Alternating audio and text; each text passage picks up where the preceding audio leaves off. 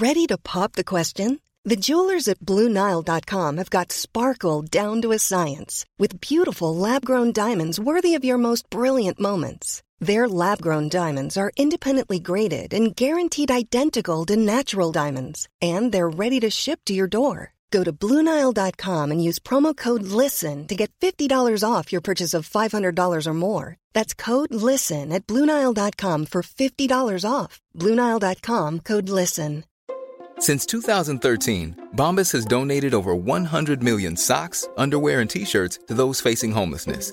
If we counted those on air, this ad would last over 1,157 days. But if we counted the time it takes to make a donation possible, it would take just a few clicks. Because every time you make a purchase, Bombas donates an item to someone who needs it. Go to bombas.com/ACAST and use code ACAST for 20% off your first purchase. That's bombas.com/ACAST, code ACAST. Welcome to episode 6 of Say Why to Drugs, with me, Dr. Susie Gage, a researcher at the University of Bristol. In these podcasts, I'm chatting to rapper and podcaster Scroobius Pip, and each episode we discuss a different recreational drug. This episode we're focusing on psychedelics. And these are a group of drugs which alter perception while a person's intoxicated on them. Some of these substances occur naturally, such as psilocybin in magic mushrooms or mescaline in the peyote cactus. Some have been synthesised, such as LSD, lysergic acid diethylamide, whose psychedelic effect was first seen by Albert Hofmann in 1943 when he accidentally got some on his fingers. Later on in the podcast, Pip and I talk about this, and I couldn't remember the date that this happened, but it was 1943, so I've added it here. So anyway, without further ado, here is episode 6 of Say Why to Drugs, which is about psychedelics.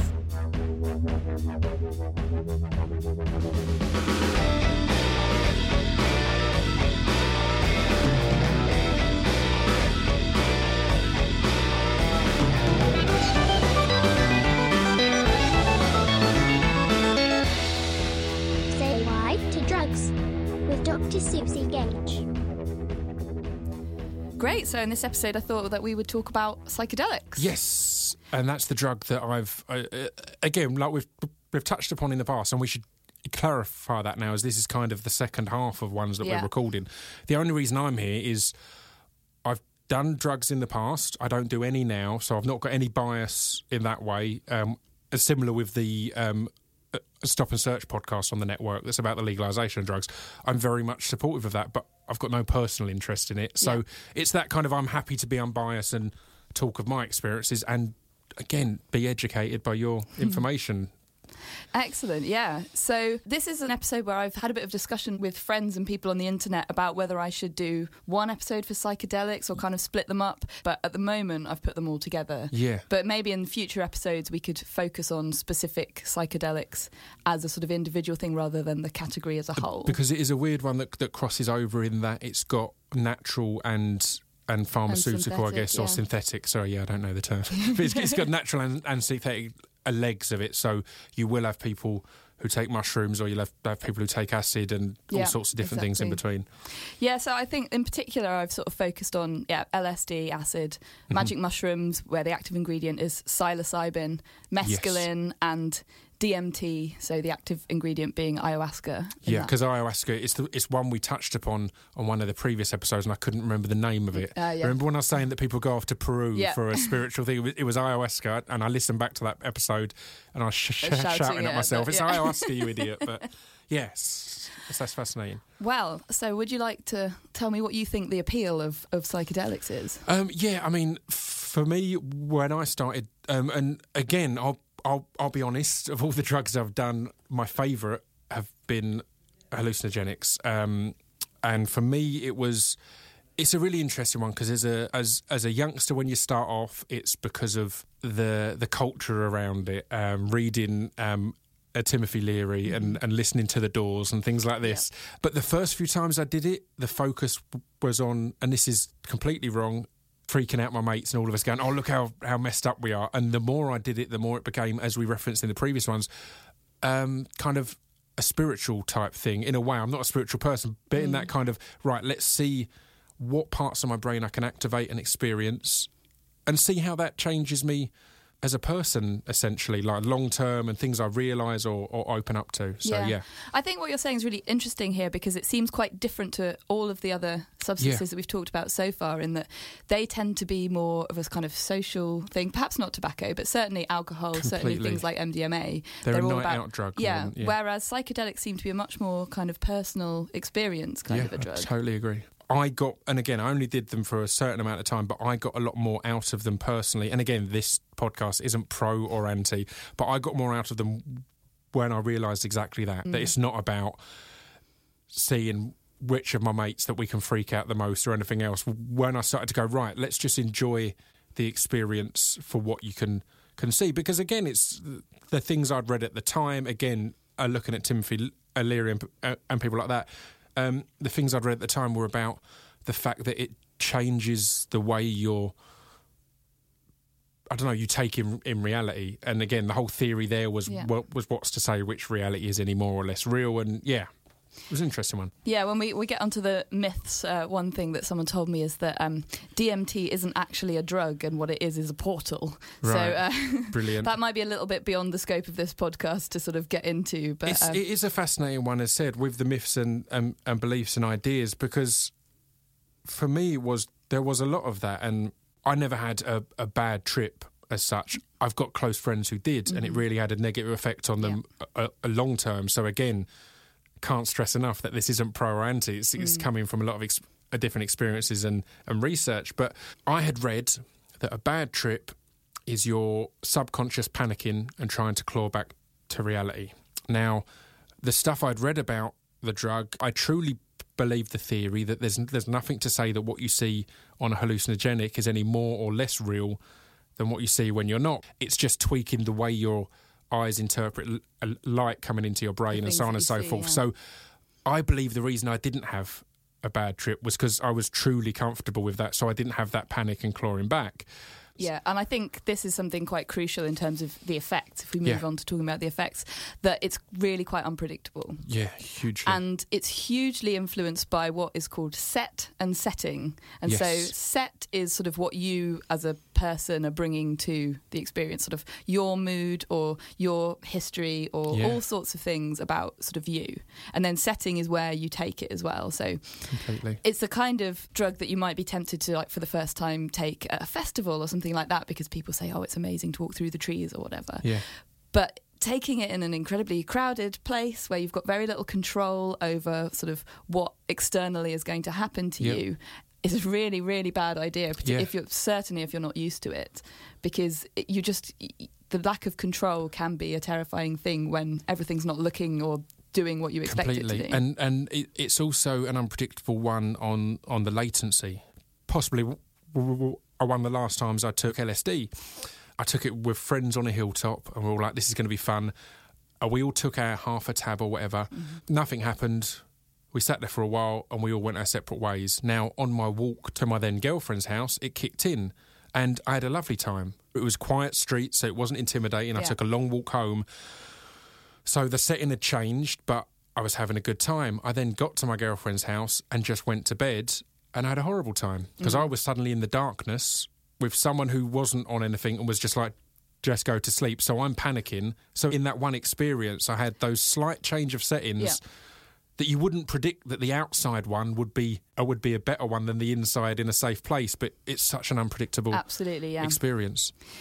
Yeah, and because we're sort of talking about a few different substances here, they have different times to take effect. Yeah. So something like mushroom intoxication, if you drink it as a tea or chew it, then it can last up to 5 hours. Yeah. If you're given an intravenous psilocybin, which is the active ingredient in mushrooms, that sort of intoxication experience will only last around half an hour, probably. Right.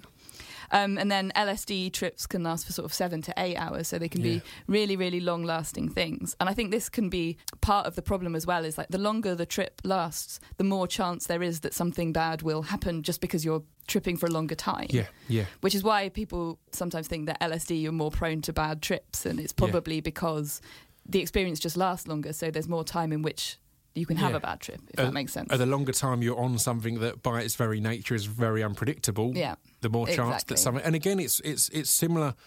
It's why in many ways I don't do any drugs now is I feel the few times I did hallucinogenics, it went well. As we're saying there, the more times I roll that dice, the more chance it's going to not go well at all. So for me personally, it was kind of, I'm going to cash my chips in now. From what I know, it can last or can feel like it lasts for even longer than your 7-8 hours. I think this brings us on to what the intoxication effect of psychedelics actually is, which we sort of haven't mentioned yet. Yeah, sure. Although it's probably quite apparent. So it's sort of perceptual alterations, I suppose, and also things like distortions of time and space as well. So rooms that you're in can look completely different to how they looked sort of before you take something, or you'll feel like you're running really fast or whatever, but you're actually moving very slowly. There's a story in David Nutt's book, Drugs Without the Hot Air, where he's talking about some teenagers that were driving and got pulled over and they were on LSD. Driving on LSD is a terrible, terrible idea, by the way. But they got pulled over because they were going at 2 miles an hour, but they didn't realise because, it's, I mean, you might think that's safer than driving on alcohol, but it's still a pretty terrible idea. I mean, again, it's the weird one that there is a lot of drugs that people seem to think are okay to drive on, which again has always blown my mind because everyone seems to know that alcohol, because it's illegal to drive them. There was tons of mates of mine growing up who would never drink and drive, but would happily drive on pills or on cannabis or anything else. It's like, right, well, they're still changing your... Yeah, certainly. Well, cannabis massively slows your reaction times and all that kind of thing. So, but it's the sort of intoxication effects referred to as a trip, and sometimes it can be really enjoyable, and it sort of mimics the kind of hallucinations that might be associated with things like schizophrenia or psychosis, but for the most part doesn't bring along the sort of distress caused by them because you know it's going to happen because you've taken it. Yeah. If you are spiked with psychedelics, that can be extremely, extremely traumatic because it's very much a substance that you need to be aware of what's going to happen. Otherwise it will be terrifying. You will think that you're going mad, probably. Completely. I can't even imagine how horrendous that would be. And again, spiking is something that's always stunned me, that anyone sees that as a funny or enjoyable thing. But completely. The fact is, you can still panic and have a rough time when you know this is about to happen and you're choosing to do this. So, if that just started happening outside of your own choice or awareness that it was going to happen, then that's absolutely horrendous. And it's slightly different from things like the sort of hallucinations you get with schizophrenia as well, because psychedelics, for the most part, are sort of visual hallucinations, whereas with schizophrenia, it's much more common to have audio hallucinations, like hearing voices and that kind of thing. So although there are similarities, it's not sort of a model of drug model of schizophrenia. That's interesting, because again, I'd say everything I can think of when looking back at using hallucinogenics, it's exactly that. It's all very visual. It's colours changing or textures or anything else changing.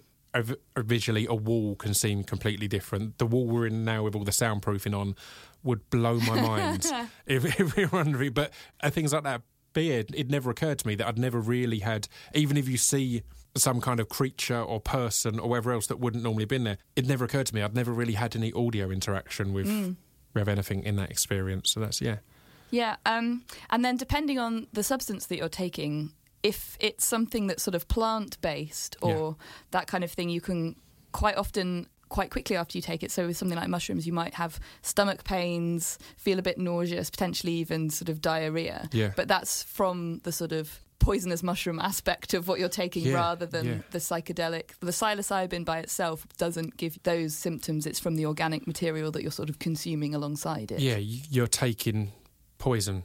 You're choosing to ingest poison for the positive effects, but there's going to be the negative. There's going to be some negative ones in there as well. Okay, and if we think now about sort of slightly longer term results from taking psychedelics, some people report improvements in psychological well-being, and this is something that there was loads of experiments done on LSD in the 60s. They weren't necessarily brilliant research, but they sort of set the scene for kind of ideas that are being used again today. So although some people report improvements in psychological well-being, conversely in other people you might have sort of psychologically agitative kind of effects, so painful emotional material sort of coming to the surface during a Sure. trip. Yeah. And that's what I was saying about set and setting. So if the set, Completely. there's sort of the risk that these kind of things are there, and a change in your mental state might bring them to the surface, Yeah. then that can be pretty problematic for some people. It's a weird one on how you gauge long-term effects, because things like ayahuasca, people don't generally say, oh, I'm going to do that every weekend. You do it once or maybe twice. It was originally used as kind of a coming-of-age thing, so at a certain age in your development, you'll take this to kind of open your mind to certain things. And for me, the long-term effects, I do feel, of the drugs I've done, hallucinogens have changed me, or have had the most long-term effect, but not in a, I still feel it in my blood type way, more in a, at the time, I experienced certain enlightenments. Sounds so hippie and ridiculous, but I was into all my 60s and 70s stuff at the time, but certain realisations and enlightenments that have affected how I am as a person and how I am as a human and how I interact and things like that. So of all the drugs, it's a hard one to nail down, because the long-term effects of alcohol are very much a calculable physical and mental thing, whereas the long-term effects of hallucinogens, it's like, well, it's so vague because it's such a psychological drug in itself. It's really... So one of the weird things about psychedelics compared to almost all other recreational drugs is that it's not addictive. Right. So in fact, it's sort of almost anti-addictive in that if you take some immediately after you've just taken some, you will have absolutely no effect, because the kind of straight after you've had a trip, your tolerance is extremely high, so you just wouldn't be able to get another effect. So there's no drive when you take it to immediately take more. You That's don't really fascinating. get, well, certainly no sort of physical or psychological kind of addiction qualities. There are people who do it very frequently, but to say that they're sort of addicted is a bit harder to say than for other drugs where there's a sort of mechanism by which this addiction Yeah, I mean, we've can touched happen. on previous ones and said that we might have to do a whole episode on addiction at some point. Is the fact is, all we can talk here really is of the physical addiction. Again, anyone can have a personality trait that can make them addicted to certain things. But as you said, with LSD, there's no medical addiction that can be recorded or certainly doesn't seem documented that way, as such. And there's also no evidence of any long-term physical effects from taking LSD, which again is unlike most of these other substances that we've talked about, which can sort of have effects. If they raise your heart rate, for example, they can have long-term effects on your heart. If you metabolize them in your liver, they can have long-term effects on the liver, that kind of thing. There doesn't seem to be anything like this for psychedelics. But there are some risks. I mean, obviously there are risks when you're intoxicated that you're not aware of the circumstances around you, and you're potentially more likely to sort of walk into roads or be unaware of your think you can fly and all things like that. It's kind of the fear things put about at the time when I was growing up was all, you'll think you can fly and you'll jump off a building or things like that. And as much as they're exaggerations, they're also they're viable. It's one of those rare ones where a lot of the over the top anti-propaganda with most drugs, that comes into our myth section, and you can cut that down. A thing like that it's not going to happen a lot, but it's viable. It's a viable argument that you could feel some kind of Well, I mean, there's no sort of documentation. In fact, I have got this down as a myth. LSD will make you think you can fly off, jump off a building, and then in brackets I've written not necessarily entirely a myth. It's exactly what you just said. It's really. a fascinating one there. That there are cases of people sort of falling off cliffs and things where potentially they might have been intoxicated, but that could equally be from just being unaware of your surroundings rather than thinking I can fly and jumping. It's just sort of wandering aimlessly into a dangerous situation because you're sort of not as aware of what's going on around you. The experience I had was I found, and again I've been trying to think about these in advance of these so I can kind of be more succinct and articulate with it, but the experience I had with hallucinogens a lot of the time was most of the action was going on in my peripheral. As soon as I'd focus on it, a lot of the time it wouldn't be there, and that speaks a lot to what you were saying there, is you could easily not notice where you're going because you're so aware of stuff around you that you're not actually focused on the path in front of you as such, like quite literally the path in front of you in this instance. And there are risks to certain people. Again, this comes down to the sort of set idea that if you are an anxious person, for example, then losing control in the way that you do on psychedelics, sort of giving up your mind for a bit to these experiences that you can't control, can be incredibly traumatizing and difficult. And really that probably means that these people will just never want to try it. It's not the kind of drug that would interest them, because that kind of experience just isn't desirable for people who have those kind of traits. But again, as with all of these, there's always peer pressure or other things that could put someone who wouldn't naturally go towards this in that situation, and chances are it's not going to go well. Yeah, and there are cases where using psychedelics can seem to trigger mental health problems through sort of unsupervised use of them. And again, these are probably in people who already have a higher susceptibility or risk for these kind of mental health problems. Potentially they're already slightly have them underlying, and this kind of just brings it to the surface and triggers it. And it's not very common, but it's still a risk, and it's something to bear in mind, certainly if you have a family history of psychiatric problems and that kind of thing, then it may well not be the drug of choice for you. Yeah. But then other people, and this is sort of goes back to what you've been saying, that it's quite a common reported that it can lead to sort of long-term or potentially permanent personality change, like an increased feeling of openness to others and to sort of the world more generally. Yeah. It's a weird one, because before taking it, you'd read that this is the one drug that can mess you up forever. It can break your mind forever. And just it's that weird one thing, it's like, and it's like, well, it can change your mind forever, but as we said, in not such a tangible way as you first interpret that when you're hearing it. When you read that, you presume it means it's going to do something that turns off a switch or turns on a switch and makes you permanently on edge or off kilter. But yeah, and I think it could trigger something severe that could be a problem for a very long time, but that's extremely, extremely rare. And it's important to sort of get that kind of quantitative message across, that like there are risks, but in terms of comparison to risks from other substances, this is a pretty low risk substance, and if you're in a safe environment, and that's really key. And that's the key in all these things, and partly the point of these podcasts is informing people of the risks and then allowing them to make an adult choice and decision. And I was thinking about this after the tobacco one, because that one blew me away a lot, because it was the one that we seemed... It was weird that tobacco and alcohol seemed to be the ones that had the most clear really damage, but seemed to have the most negative effects. But it's that thing of, you can't just ban these things in such a manner, because equally, probably the most damaging thing to mankind on the whole is probably something like sugar, actually physical effects and things like that. Yet you've got to educate people on it and then give them that choice. And that's, as you said, it's educating that there are risks, but this happens to be one that maybe is in the lower end of the risk, but it's still, a valid and legitimate risk. Yeah, absolutely. It's interesting you mentioned sugar there, because a few people have messaged me asking for an episode on sugar, so potentially... It'd be an interesting one, yeah. Right, so should we move on to myths? Yes. Myths about psychedelics. Well, just before we get there, I mean, I don't know if you even know this, but do you know kind of the history? Because a lot of the synthetic drugs tend to, as we found out with MDMA and things like that, were used early on for counselling and are now coming around again to possibly being used in that situation.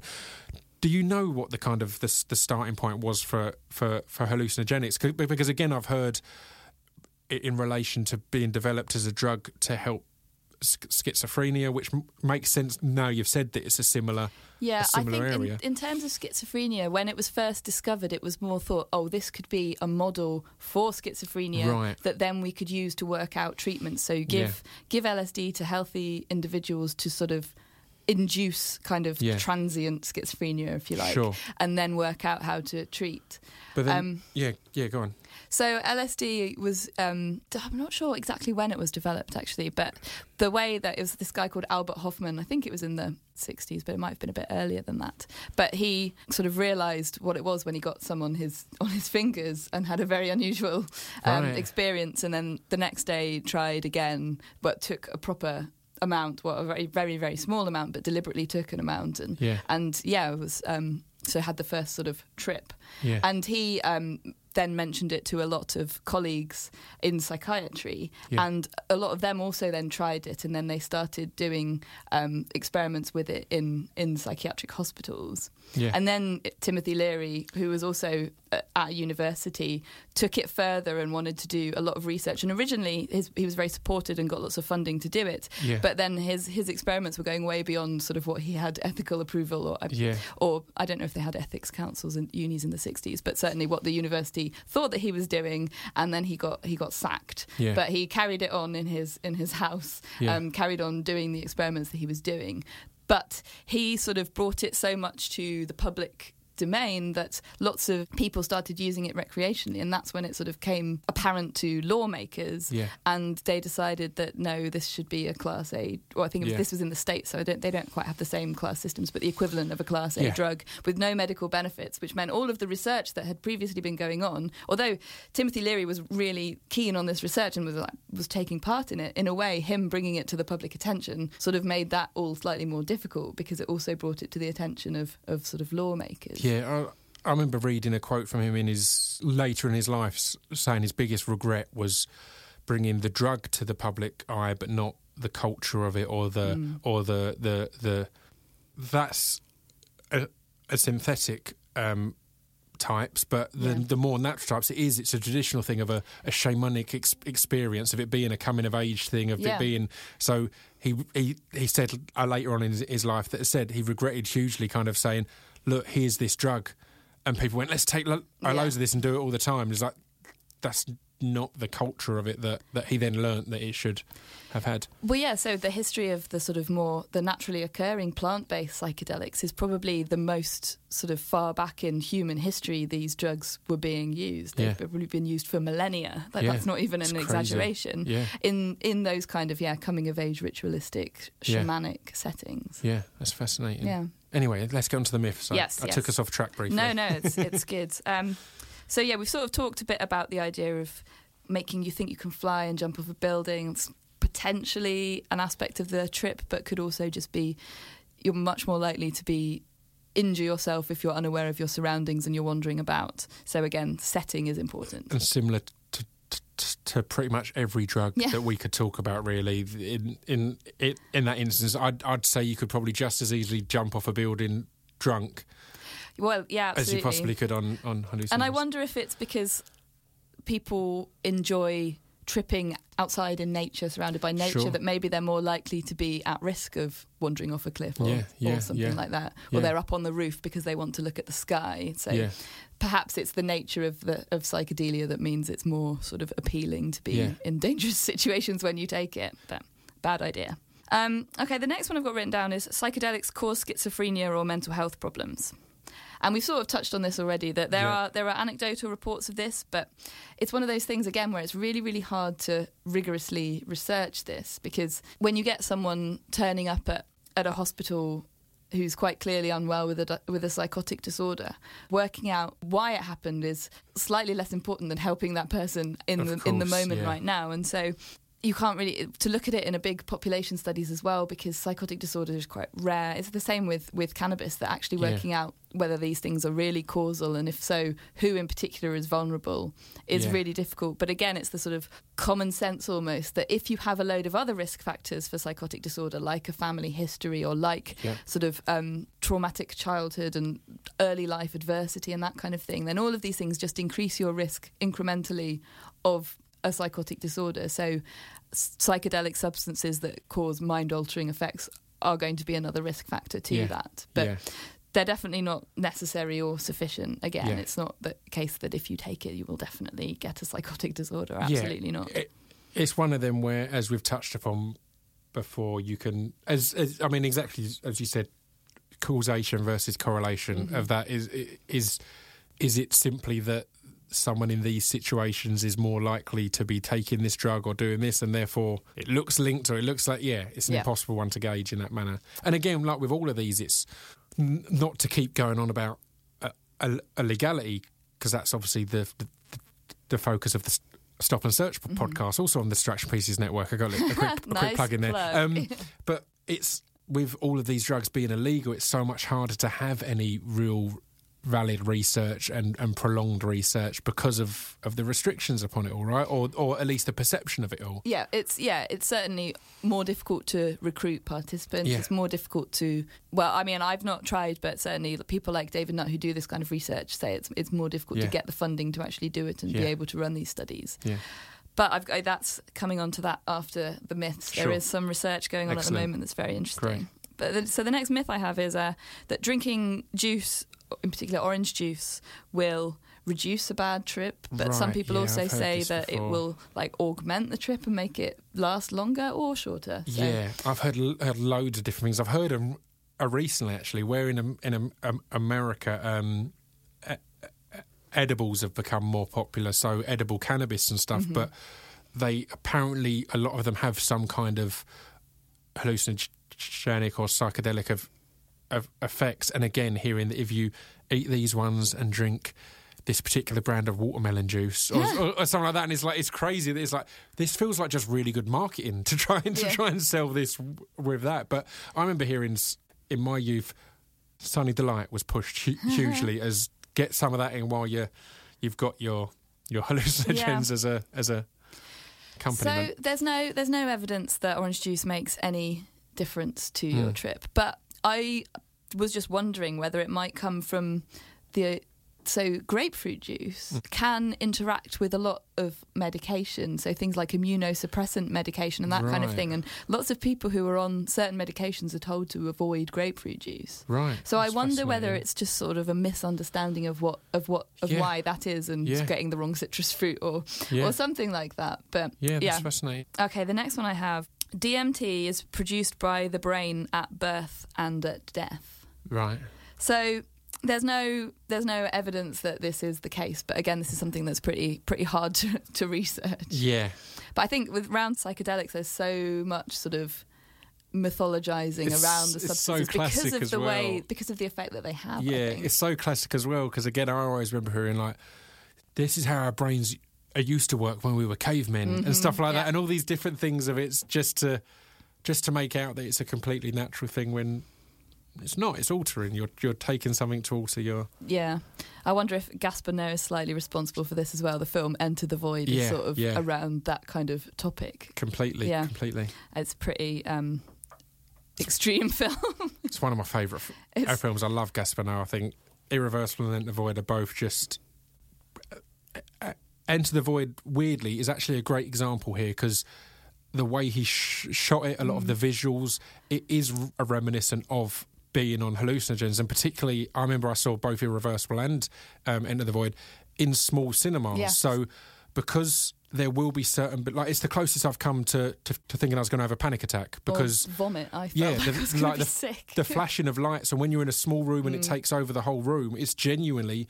Purely the visuals. I've not even taken anything, but purely the visuals are having that physical effect on your body. Well, I think that's what he sort of goes for, is to try and sort of elicit that kind of feeling to people who've not taken anything. Like, just if you would go onto YouTube... probably isn't going to work if you're watching it on your phone. and find the opening credits are just of Enter the Void are incredible. Yeah, definitely. Anyway, that was a big detour, sorry. So, flashbacks. Yes. Now, lots of people... This was a big sort of warning that loads of people have said to me. It's like, I've never tried psychedelics because I've been told that just any time when I'm just driving my children to school or walking down the street, I can have a flashback that'll be just as vivid as the original trip, and there's nothing I can do about it, and that's terrifying. So, but people have been trying to sort of look at this, and via sort of questionnaire studies and that kind of thing, there's very little evidence for flashbacks. There is more evidence of sort of slight perceptual abnormalities that happen for maybe a few weeks or so after a trip, and typically subside quite soon after that. Yeah. And the people who've reported these in these kind of questionnaires generally say that they like them, that it's not unpleasant. But I think that is something that can put people off doing psychedelics, is the idea that at any time you might get these flashbacks. It's definitely a fascinating one, and it's just reminded me now as we're doing this one that the most tweets I've had is about how much of what you tell me I say is fascinating. But it's fascinating. But it's a fascinating one because again, it's finding a causation thing, because I've had moments where I've looked at something and it's gone a bit weird, and I've wondered, is that because of doing LSD in the past?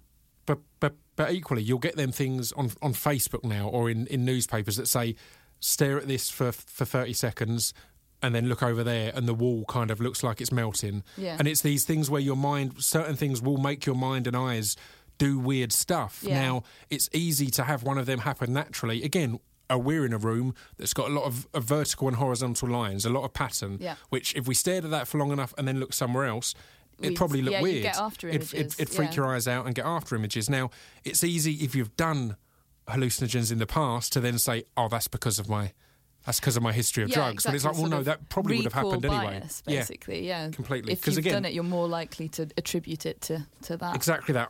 I've had points in the months or whatever after I'd done acid or whatever else where I felt I'd had flashbacks. But now I can say, well, again, I can remember one clearly. I was looking at one of them metal grids that have kind of got a grip diamond pattern on. And I was at work and I'd been looking at that for a bit, and then I looked around and it all kind of spun me out. The fact is, I'm staring at a pattern, there's a light hitting onto it. Yeah. It's probably nothing to do with the drugs I've done at some point in my life. Yeah, and now again, this is one of those cases where lack of evidence isn't evidence of the things not existing. Sure. It is possible that some people could get flashbacks, and there is a disorder that is very rare but does happen where you do get persistent perceptual abnormalities after taking psychedelics. But again, this is an extremely rare disorder. It's rarer than schizophrenia and that sort of thing. Right. So these kind of things are small risks, but potentially, again... Yep. And just because we haven't found evidence of them doesn't mean that they aren't there. And some people do report, things like what you're saying as well. But that's not the case of suddenly feeling like you're absolutely back in the vividness of the original experience. It's like a sort of aftershock or after image, I guess. Completely. And again, all you can give there is the loose research and facts that's been found. It's impossible. And I can speak from my experience, but my experience will be completely different to someone else's experience. So, yeah. Yeah, exactly.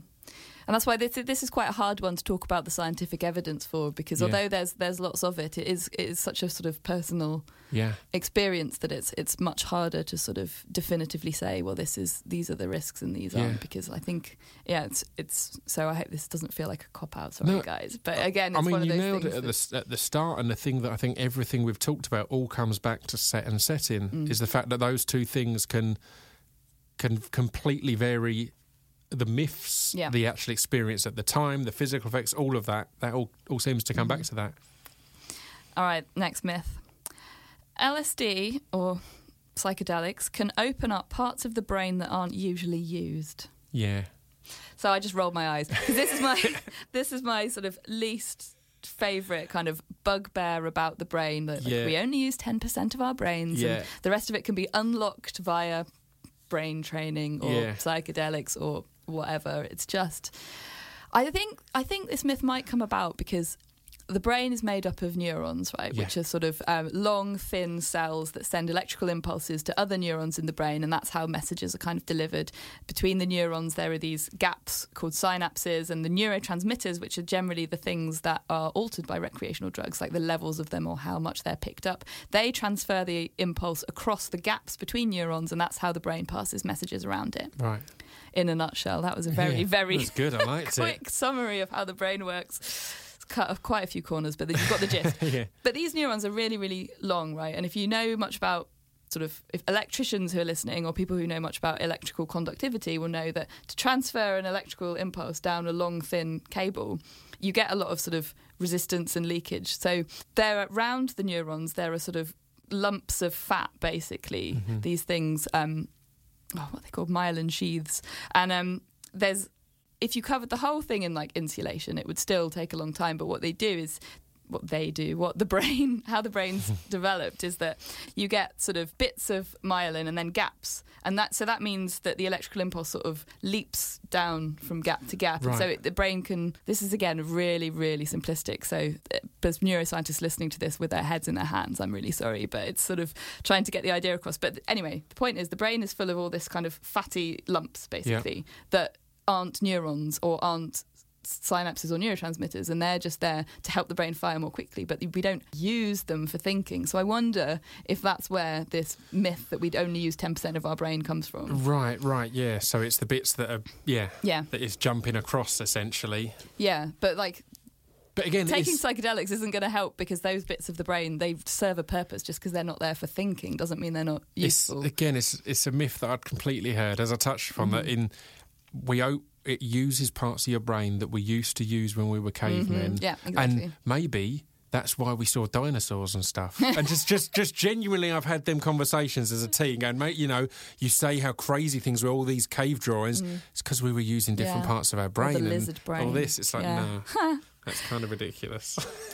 But I totally believed it, though. I was totally on board. I was like, yeah, man. We all believe lots of things as a teenager.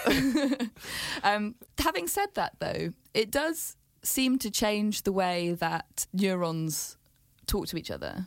So there's been some really cool work done in Imperial in London, where they've put people on LSD in brain scanners and looked at the connectivity between neurons. And so the way the brain sort of typically works is you've got these little circuits that talk to each other in the brain.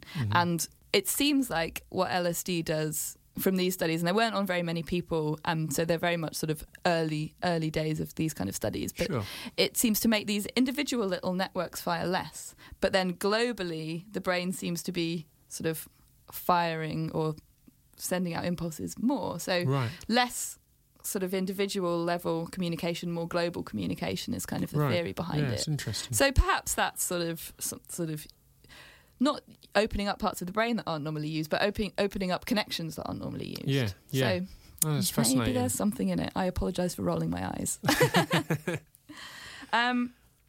LSD is stored in body fat, so can be released at any time, and I think this is sort of related to flashbacks. Right. But yeah, there's not really any evidence for this at all. No. And this was another, I think, evolutionary myth as well, that it was really useful because you would have this LSD in your fat stores, so if you were ever in a situation where you were like lost in the jungle with no food or anything, and then the LSD would kick in after you lost a certain amount of weight, and it would help in some way. Right. Not LSD, obviously, but the organic psychedelic. Yeah. That's a bizarre one, yeah. Yeah. And then the last one I've got is one we've sort of already touched on, that you're less likely to have a bad trip on mushrooms versus LSD because they're natural. Right. But this is not at all because they're natural, but it's because of what I said earlier, that you just have a slightly shorter trip on mushrooms than LSD, so there's just less time to have a bad trip. But then equally, you're more likely to feel ill physical effects, as you said, because of the poison or whatever else is potentially in these mushrooms. But yeah, that's an interesting one. It's, again, I had always had it seen as mushrooms are a softer, smoother trip, and LSD or microdots or whatever else are then ramping it up. But yeah, I guess it's just it's longevity. It's the length of time you're on it. Yeah. So that makes perfect sense. Yeah. Also, this whole natural versus synthetic thing is another one of my little bugbears. So I'm rolling my eyes again. Yeah. The idea that something is natural, so therefore it's better. But we've touched on that on lots of the other episodes. So there's no need to go through that again. Yeah. Okay, so are there any benefits of psychedelics?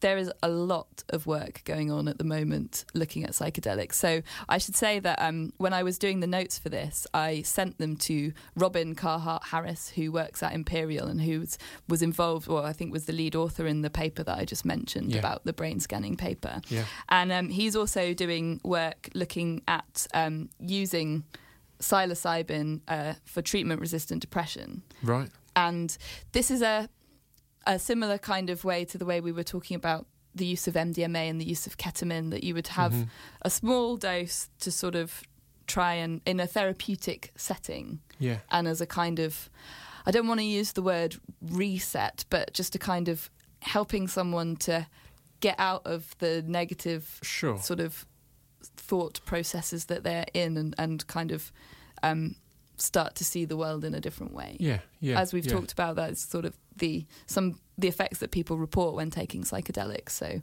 but again, as similar to in the MDMA episode and the ketamine episode, it's the suggestion there is using them in isolated instances rather than it being, here's your prescription of mushrooms. Can I take these once a week? It's in this situation, again, as you said, as a reset's a bad word for it, but as some kind of here, we're going to try and have that, get the benefit from it in this one situation, and then hopefully that will just set you on a different path. But when I sent my notes to Robin and he came back with some great comments, he also told me that there's loads of other research going on as well. So people are looking at using it as a treatment for obsessive compulsive disorder, right? For death anxiety, for people who have a terminal illness, and sort of helping them to sort of come to terms with that. Right, that's fascinating. But also for loads of addictions as well. So it's potentially being used for tobacco addiction and alcohol dependence. And in fact, these certainly alcohol dependence, those kind of studies were initially done in the 60s before the kind of research into LSD stopped. And there's also ideas about how it can be used to help improve well-being and to reduce psychological distress and suicidality. So although at the moment we don't know too much about these kind of positive effects, there's a lot going on, and there's a lot of thought within scientific communities and medical communities that it could be really, really helpful for a number of different sort of psychological problems. It's great, and it's fascinating that we're at that time with things that the openness is there, because a while back it would seem ridiculous that you'd be even putting forth the suggestion that you'd use one of the scary illegal drugs to help with addiction to one of the nice, friendly legal drugs, tobacco or alcohol. Again, the fear is that the more common drugs are a gateway to the heavier drugs, and this is kind of going, well, no, this can be used to help you get off them ones that are doing maybe more physical damage and so on and so forth. It's great.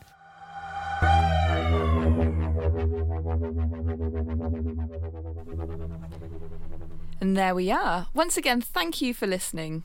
Now, I'm actually going to ask a bit of a favour now. I'd love it if people listening could all do me a favour. So the good people at Acast who host this podcast are conducting a survey of their listeners, and it would be great if you could fill it out so that I can find out a little bit more about the people who listen to this podcast. So if you just go to survey.acast.com, and it'll take less than 5 minutes. Thanks again for listening, and I hope you'll join us for the next episode in 2 weeks' time, where Pip and I will be saying why to cocaine.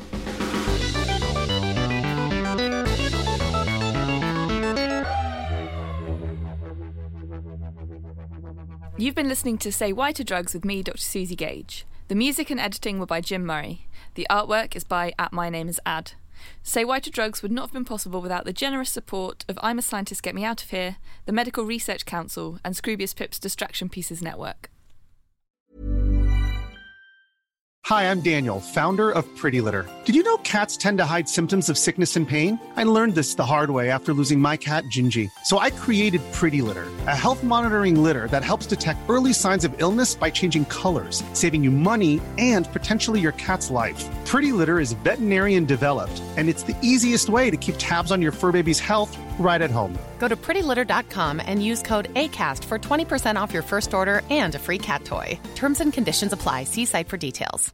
Want flexibility? Take yoga. Want flexibility with your health insurance? Check out United Healthcare Insurance Plans. Underwritten by Golden Rule Insurance Company, they offer flexible, budget-friendly medical, dental, and vision coverage that may be right for you. More at uh1.com. Planning for your next trip?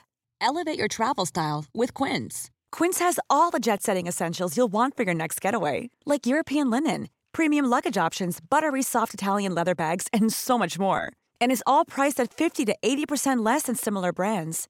Plus, Quince only works with factories that use safe and ethical manufacturing practices. Pack your bags with high-quality essentials you'll be wearing for vacations to come with Quince. Go to quince.com/pack for free shipping and 365-day returns.